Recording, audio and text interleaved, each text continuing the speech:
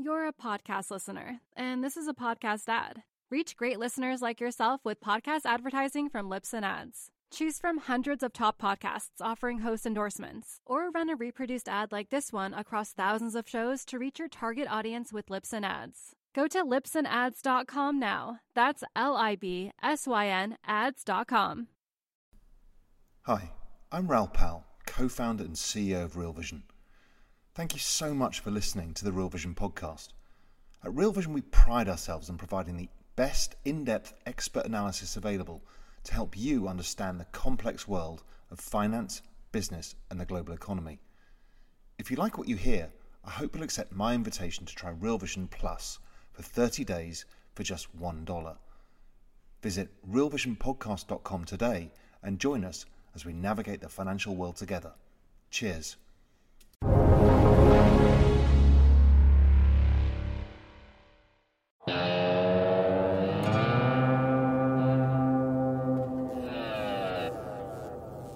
Welcome to the Real Vision Daily Briefing. I'm Nick Correa. It's Thursday, April 30th, 2020.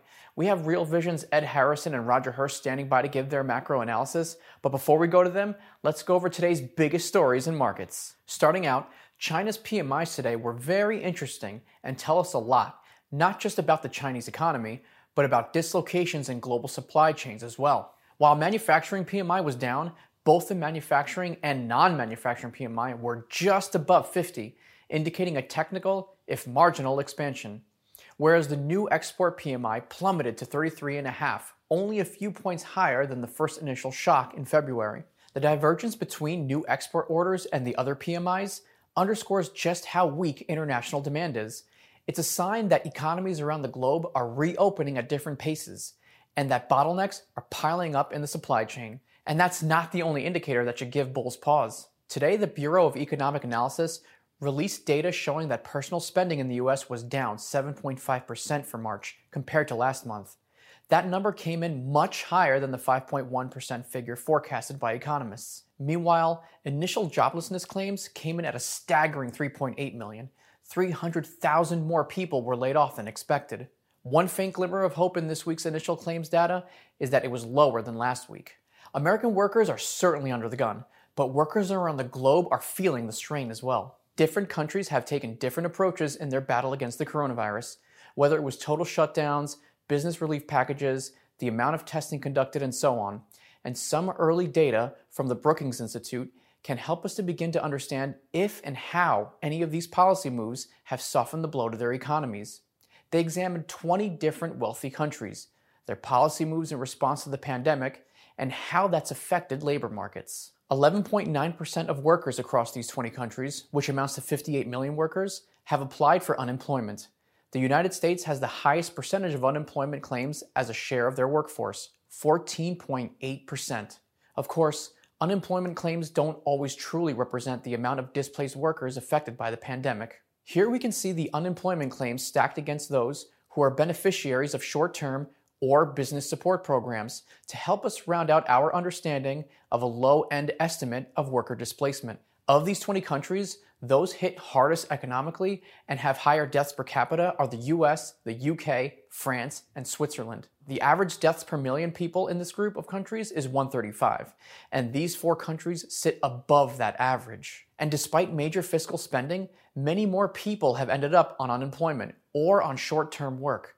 And displaced workers, such as those with reduced hours, may not reap any of the benefits of these fiscal programs. France's official unemployment numbers are low, at 0.4%, but that doesn't include the 8.7 million workers on temporary unemployment. 28.5% of the labor force right now are short-term or business support program beneficiaries. Employers can reduce or eliminate an employee's hours this way, and the government will cover 84% of wages for unworked time.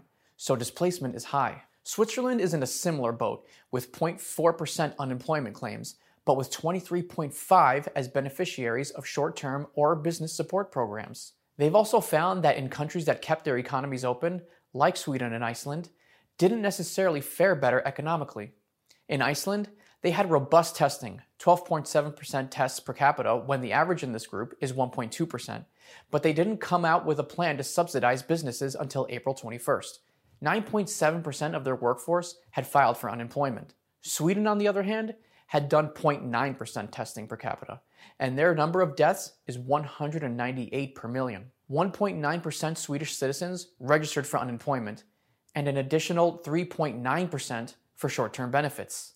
But in New Zealand and in Australia, they've demonstrated great success in curtailing the spread of the virus and may not have the same long-term economic suffering that other countries will endure.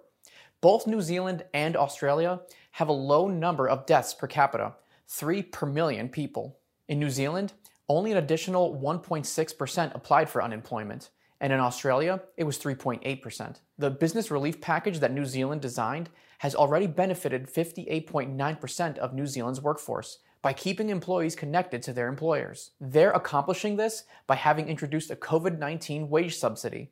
Employers or self-employed persons whose revenues decreased by 30% or more will automatically receive 585 New Zealand dollars, or 320 US dollars, per full-time employee and less per part-time employee every week for 12 weeks. Australia introduced a similar wage subsidy program later than New Zealand, $1,500 every 2 weeks for employers with substantial revenue decreases due to the pandemic. So the percentage of beneficiaries is unknown yet. But the Grattan Institute estimates the program will keep official unemployment between 10% and 16% as opposed to a projected 17% and 28%. All in all, the preliminary conclusions we could draw upon here is that how the business relief programs are structured matters to a country's projected unemployment, and policy that is designed to effectively keep intact employee-employer relationships will soften the economic blow of coronavirus. Now let's send it over to Ed Harrison and Roger Hurst for their analysis. Ed, what's going on? Thanks, Nick. I'm here in the Washington, D.C. area, and I'm talking to Roger Hurst, our managing editor over in the UK. Good to talk to you, Roger. Good to see you as well, Ed. How's it going? It's going well. And, actually, I saw your RVDB with the Ash yesterday. I thought it was really an amazing analysis, both of the real economy and sort of, what you could take away from it in terms of markets. I don't know if we're going to be able to be as good today as you guys were yesterday. It was really impressive. Thanks. Thanks very much. Tell me what's on your mind today, now, because I know that you were saying earlier today you were already tweeting out before the markets even opened that there was going to be a down day. Yeah, I mean, it's the 30th of April, so it's the last of the month. And the S&P as of last night's close was up 13.5%, whereas the 10-year future was only up 34 basis points. So if you have your normal rebalancing, you'd want to be selling equities and buying bonds, and that seems to be what's happening. So it may be the beginning of a trend, but because it's the last of the month, I'm not reading too much into today's move apart from it just looks like a classic rebalancing for now. Right. And what about tomorrow? What would that look like for you, given that rebalancing now that you're starting out the new month? That's a lot harder one to guess, because normally you want to be buying into the winners. So in some ways, people should be looking to buy into the tech stocks again in the morning. But it's the first of the month flows are always a lot harder. And it's only really, you can only really second guess end of the month flows when you get a very clear cut relative move as we have on this occasion. We got a relatively clear cut move at the end of March as well. But I always basically say that the first of the month and the last of the month are often some of the biggest moves of the month, but they're also the ones you want to extrapolate the least. So don't take them too much, take them with a pinch of salt. They can carry on with the momentum, but take them with a pinch of salt. Yeah, when you talk about momentum, the first thing I think about is that we were up to that 62% retracement level that we've been talking about. And I saw that you were talking about even 4,000 on the S&P as sort of an upside if this continues on. What are your thoughts now about that paradigm, the ability for central banks to go ballistic, essentially, and take us to the upside versus the real economy, putting us, giving us a little bit more downside? Well, I think it's something which I've been writing and talking about for a couple of years. And I put on in the comments section, actually, this morning about a piece I did for Refinitiv where I went through this. And what's basically been happening is, I've been arguing that valuations don't matter in the short run, as in this is not a market that's been driven by active managers. Active managers care about valuation. They've not been in the driving seat for a long time. Last year, we actually saw that the assets under management, the passive and the rules-based funds, This is risk parity, min vol, all that sort of stuff. They became over 50% according to some sources, but certainly the marginal players have become those sorts of funds. They play by different rules. They don't play by valuation rules. It's the reason why valuation and active managers have basically underperformed the market for so long. And because of that, is the reason why I'm sitting here thinking, okay, should I look at this market and assume that it's going to follow the pattern of the previous 100 years where a major economic event leads to a major sell-off, a rebound of 50, 62%, something in that region, then rolls over, takes out the lows and makes a significant new low? Or should we see what we were seeing, and we saw it particularly clearly in the period post-September of last year, where with the repo operations of the Fed, the S&P went up when repo operations increased the Fed's balance sheet. It went down when they decreased it. And then the first time that they took the balance sheet down for 2 consecutive weeks was the week that we crashed. It was also the week that COVID went global. But I think that the two were related. So I've been looking with one eye at that history where we're seeing these markets that, have been basically influenced by central banks. And then I'm looking with the other eye at the long-term history, which suggests that, you get your 62% retracement and roll over. And I think it's fair to say the jury's out. We don't know which way it goes, one way or the other at the moment. Well, let's talk about this in terms of the real economy, because I think that's one of the things that you were talking to Ash about, this whole model of, we had the liquidation event.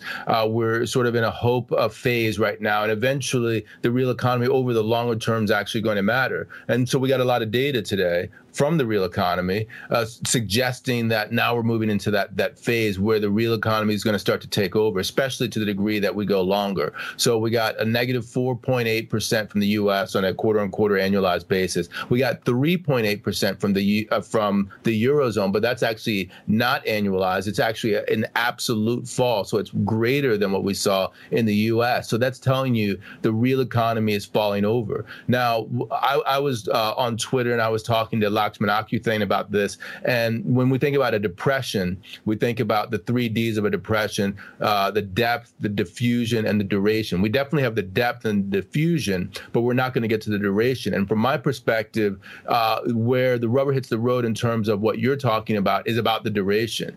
But that is the economic data that we're seeing today translating long enough of a time period that these algos are not going to be able to resist the downward momentum that these numbers will show.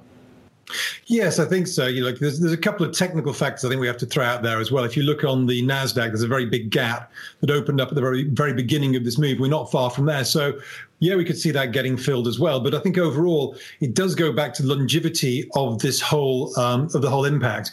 And I think with that, we can start to look at some of the places where there's a so-called recovery taking place and think about how that data is starting to shape up. And, there is ways of looking at China without looking at the official data. You can look at these alternative data, alt data, which are sourced from external sources effectively, and which we can, to a certain extent, trust. And I think what you can see there, and I mentioned this yesterday, is we're getting a rebound, but we're getting to a rebound which is not to full capacity. We're getting a rebound to sub-full capacity.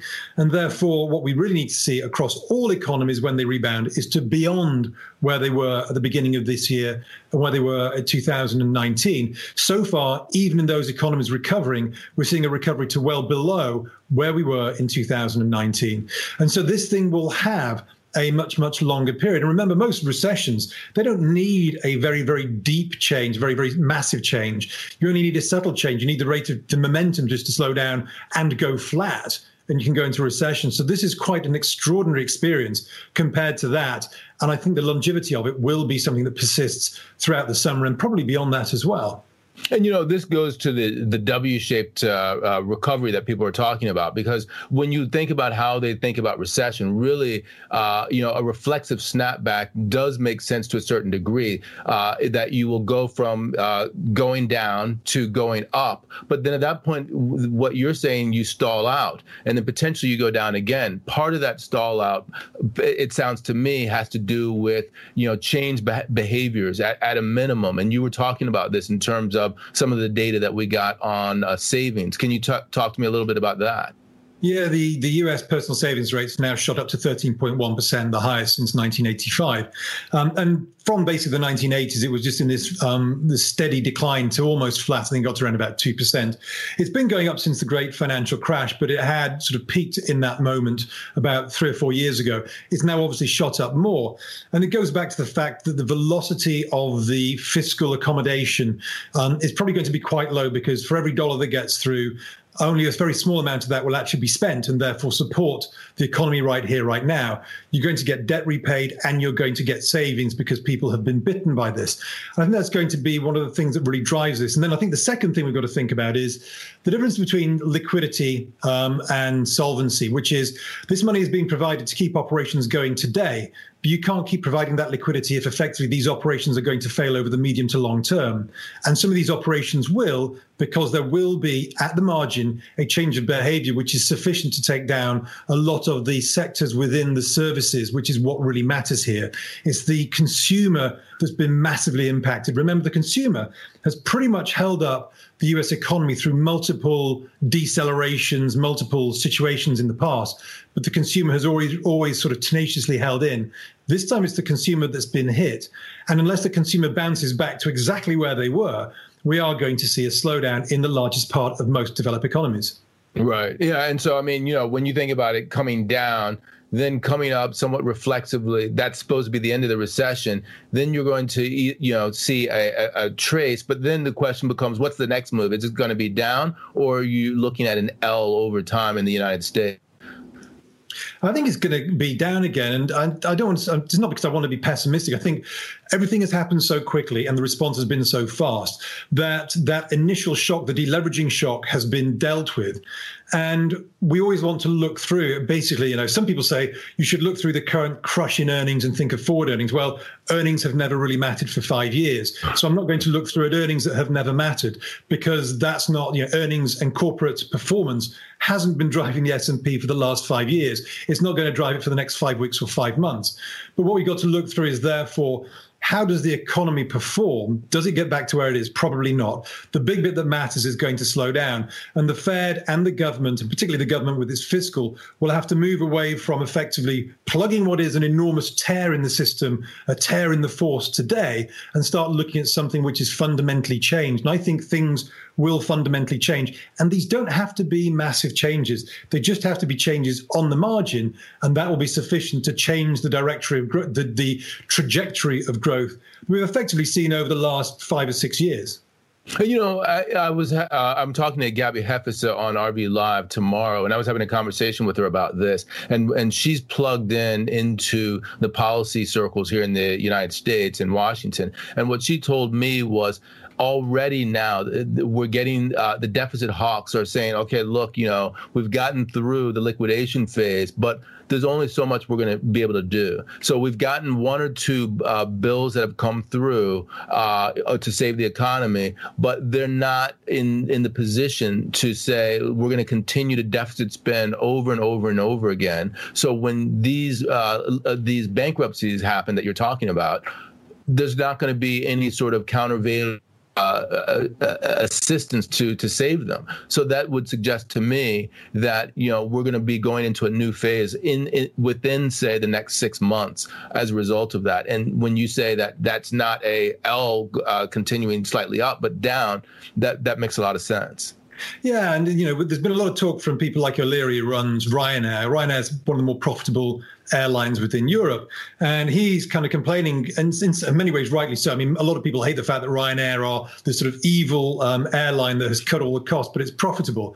But they're not going to get any of the bailouts the like of Norwegian Air, which is non-profitable, Lufthansa, Air France, all the ones that are effectively right on the edge of profitability, versus the likes of AIG, which is British Airways, and Iberian, and EasyJet. These companies are saying, look, why should you give money to bail out these companies which have been right on the edge, have been inefficient, have been basically not good companies, and not give us a bailout as well? And I think that the likes of Norwegian Air probably should be allowed to go under, because I mean, we stopped using them to come over to New York because we were getting very, very close. We were already seeing problems within that company. And this is the issue going forward, is that there's a lot of companies like that. And then you look at things like, what are the knock-on effects of that? British Airways is saying that they may no longer use Gatwick as a major hub for London. They may shift everything to Heathrow. Well, Norwegian Airways is also the third biggest carrier in Gatwick, and British Airways is the largest. So suddenly Gatwick Airport might see a large portion of its business disappear as well. So you just see these knock-on effects. They're not going away in the next 2 or 3 weeks. So these companies like British Airways, if they let go of 12,000 staff now, they're not going to rehire these people in 4 weeks' time. So this is not going to be something that rebounds in the foreseeable future. These are going to be lasting effects. And I think that's why the second phase, and this is why I do think that the second phase for the equity market, at least for the majority of the world, maybe it'll be different for the US, but remember that there's more markets in the world than just the US. And in those other markets, reality will set in, and they will basically experience this economic slowdown in their equity markets selling off. So it may become a relative trade that the US outperforms, milkshake theory again, but certainly I think that we should be rolling over. You mentioned almost tangentially something that I thought was interesting about what I would call malinvestment. That is we're talking about, the zombie economy. We're thinking Japan, because when you are basically throwing money hand over fist and rescuing everyone, you're saving the least efficient, the lowest productivity companies, and you're penalizing the better run companies, the Ryanairs of the world that you're talking about. And ultimately, over the longer term, that's going to sap the vitality of your economy. So for Europe in particular, I think that's a problem. I think it's going to be a problem everywhere. And Varian Perception have a chart out, which is basically showing the velocity of M2, velocity of money collapsing. And with the collapsing of that money, inflation will probably be collapsing for the next couple of years as well. The problem is that velocity of money is going down. And if we start to support the zombie companies again, because effectively that's what's happened for the last 10 years, putting into what is a very fragile economy. It's something that Jeff Snyder's been talking about, which is the reason why this is difficult and why the Fed has had to react like it is reacting is because the underlying economy that we inherited before COVID struck was already very, very fragile, full of zombie companies that should have gone in 2008, but were kept alive by basically free money. And that is the reason why productivity is low. And unfortunately, you need to get rid of that. You need the money to go through to the small companies, which will be the future productivity story, and allow the companies which have been a drag on productivity to finally go. Now, it may be that some of that will happen. You can see some of that happening naturally now anyway. But if you have a scattergun approach with both fiscal and monetary, so that anybody, and particularly those with a strong legal team, can get hold of the cash at the expense of the small and upcoming companies that don't, then unfortunately you perpetuate the model of crass productivity going forward. That means that in 5 years' time, things will be just as bad, if not worse. Right. Yeah. And I think the bailouts will happen. I mean, Trump has already been talking about oil bailout. And we know for a fact that easy money was a big contributor to why shale oil developed the oversupply that we see in the oil markets right now. There's another thread that's hanging out there I've been thinking about since we started talking. You talked a little bit about China early on in the conversation. And I think earlier today we were talking about China. And what struck me was when you looked at the Chinese numbers, that a lot of the output that they were generating looked like it was inventories, because you have the U.S. economy dropping 4.8% quarter on quarter annualized. You have the European economy dropping 3.8% outright, and then you have the Chinese coming back to work, pumping out exports, building up their supply. Where's that supply going to go? Well, that's it. This is where you've got these two you've got the deflationary story and you've got the inflationary story in the supply chains. The deflationary story is that manufacturing parts of the economy or manufacturing countries come online, and you can actually start up the manufacturing lines as long as they're not, the heavy mining and stuff like that. You can start up businesses pretty quickly, which is what China's done. So they're producing goods. but who for? And what's interesting in this old data I talked about at the very beginning, you can see that construction in China is back to 100% of where it was before, because they're obviously trying to stimulate the economy somehow. Manufacturing is back to 80%, but we know that China manufactures for the rest of the world. And yet international airline travel is at 25%. Now, I'm not comparing apples with apples here, but what we effectively can say is they're building manufacturing back up, but the airlines are saying that there's no real international economy that's picked up to take those goods. That's got to be an inventory build. What happens when you get an inventory build? Well, what happened with oil? So that's deflationary. On the other side of it is that if you get the supply chain outages, which we've seen with instances of farming in the US, then disruptions to supply chains, if you stimulate demand with the monetary policy and fiscal policy, although we have talked about that being very low velocity, but if you stimulate enough with supply chains being out, you will create some sort of inflationary bottlenecks going on there. But overall, this should be deflationary because it's a lot harder to stimulate that aggregate demand at the consumer than it is to restart manufacturing in basic factories and stuff like that. Do you have a strong view on what the Chinese would do? I mean, because this is how I'm thinking about it. So the Chinese, they went down, they came back up. There's a snapback similar to the ones that we're talking about now. They're further along the curve. So now they're in this state that we're talking about where we're coming next. And they're already seeing that this snapback is somewhat phantom in nature because they're oversupplying. So it seems like they're going to go down again because they have to work off this inventory. The question then becomes, what do they do from a policy perspective? How does the FX market that? What are your thoughts there? Do you have any strong opinions? Well, what's happened with the Chinese is that what China's done is that they've tried to avoid doing too much on the monetary front, but they actually did see a very big expansion of the total social financing in absolute terms. Now, if you factor in the size of GDP versus the size of the monetary stimulation, it's actually not that huge, but it's enough. So they're getting that going. But this is what China has always done: is if you have a problem, you spend your way out of it. Now they're trying actually to be relatively, it's hard to say this responsible, but when you compare it to what they did in 2008 and what they did in 2016 after the Shanghai Accord, this is not on the same scale because they already have so many other internal imbalances. But nonetheless, this has been a shock to the system. But the problem is that they are still largely an exporting economy, and the demand for those goods is not there. And that's before we factor in the changes in attitude that might have come about from the general view of how China has handled this. So I think overall, China's going to have to try and export deflation once more. And there's probably going to be a currency impact on that as well going forward. It's not right here, right now. But if they want to get rid of that inventory, the only way they can really do it in a world where there's no demand is by weakening their currency again.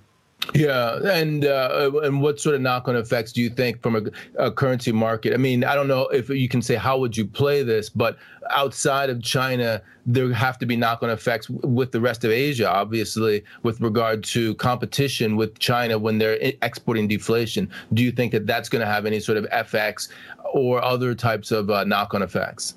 Yeah, I mean, we've talked about the worst of the EM countries, and there's always the sort of terrible ones like the Turkeys and the Argentinas. But we've talked about South Africa, Mexico, Brazil. Brazil's got some idiosyncratic issues as well. I think Korea is still one that potentially has a lot of downside in the Korean won versus the dollar. It's actually done relatively well so far, but they're much more of a manufacturing base rather than a commodity base. Now, if there's commodities to China, China's trying to start to rebuild or building programs again, some of the commodity currencies will do okay. But if you're an oil exporter with oil down here, you're probably not.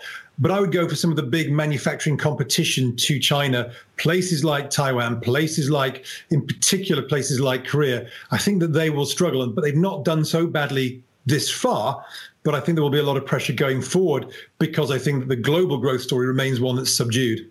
So, yeah, that's a lot to digest. But before we go, let me get a wrap up from you. What else are you looking at? Because we're not going to be talking to you for the rest of the week. What's on your plate for going forward that we need to think about? Well, we've had 3 central banks this week, and today was the ECB. And the ECB, I mean, they made some tweaks. It looked like they're kind of, they're stepping up a little bit more. And Lagarde tried to say, in fact, basically, she stayed on script to avoid saying anything ridiculous like she did last time. But I'm looking at really yields in Europe, and I'm looking at those Italian yields versus German yields. German yields came down today. Maybe that's the month end play once more. But it's when you look at some of the stuff around Europe, I'm looking at the Spanish IBEX. And I know a lot of people don't like technicals feels like Head and Shoulders, but there is a Head and Shoulders of such fantastic enormity on the IBEX that we've bounced off over the last couple of weeks. We've seen it with the European banks. The banks try and bounce but fail every time, and they underperform US banks forever, or it seems like it's been forever. Europe has fault lines. Did the euro rally today because they thought Lagarde did a good job? Or did the euro rally today because actually they're not going to provide much liquidity? And the market mentality still, if the Fed does loads of liquidity and the ECB does not do as much liquidity, then that should mean that the dollar goes down versus the euro. Now, I've argued that the more the Fed does, the more I like the US because they've got my back and I'm going to buy US assets. I think that the euro will roll over again. So there's these touch points in Europe that I think we've got to watch for. BTP versus Bund yields spreads, those European banks, and the IBEX, all of those look like they could be getting ready for a bit of a shit show going forward. And I do think that European banks, a lot of the Eurozone banks, will end up being nationalized. Yeah, I hate to leave it on that bad note, but it makes a lot of sense, Roger. Really appreciate you taking the time to talk to us, and look forward to talking to you again next week. No, good to speak to you. I'll speak to you next week.